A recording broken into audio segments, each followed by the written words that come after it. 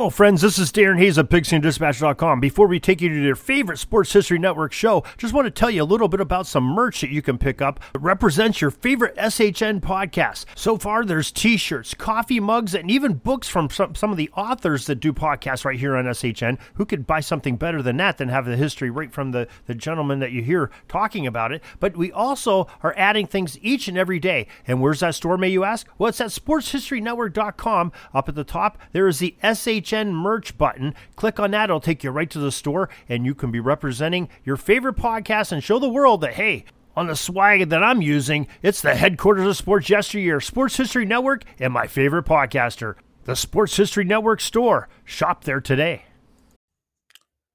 Hey everyone, it's Scott from Marty's Illegal Stick Hockey Podcast and the Zamboni Time Machine. If you want to create your own podcast, the best option to make that happen is Anchor. If you haven't heard about Anchor, it's the easiest way to make a podcast. Let me explain. It's free, and who doesn't like free? There are creation tools that allow you to record and edit your own podcast right from your own phone or computer. Anchor will distribute your podcast for you so that it can be heard on Spotify, Apple Podcasts, and many more. You can make money from your podcast with no minimum listenership.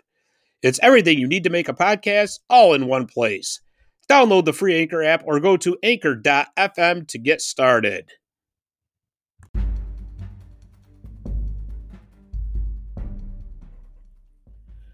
Hey, what's up, hockey fans, and welcome to the Marty's Illegal Stick Hockey Podcast channel. Marty's Illegal Stick covers all things hockey, including the NHL, the AHL, college hockey, and everything in between, all while spotlighting Central New York hockey whenever possible. People ask me how I came up with the name of this show. Yes, it is a tongue-in-cheek reference to the infamous 1993 Stanley Cup Final incident, but it is in no way intended to be a disrespect to Marty McSorley.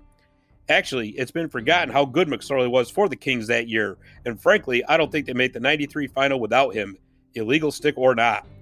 As a Kings fan, it took me a long time to get over that loss, but since I can now look back on it and laugh, the hope is that others can too.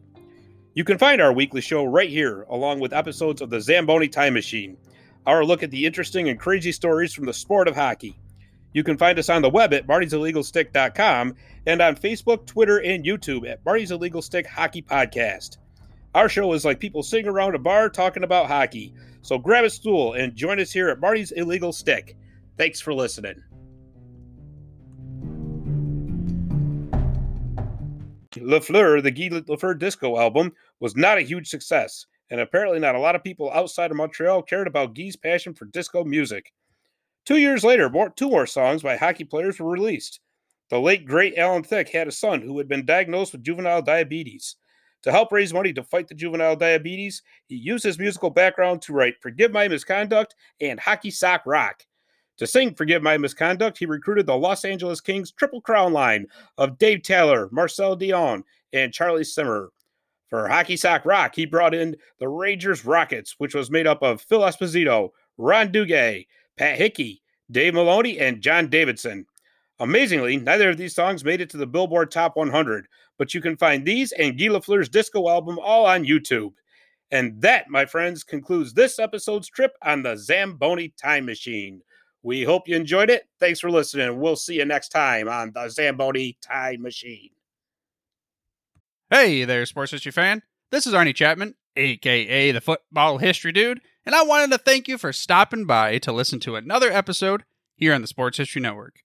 Our podcasters are passionate about uncovering and sharing sports stories from yesteryear. And if you didn't know it already, we have over 30 shows across the network covering all sorts of sports history topics.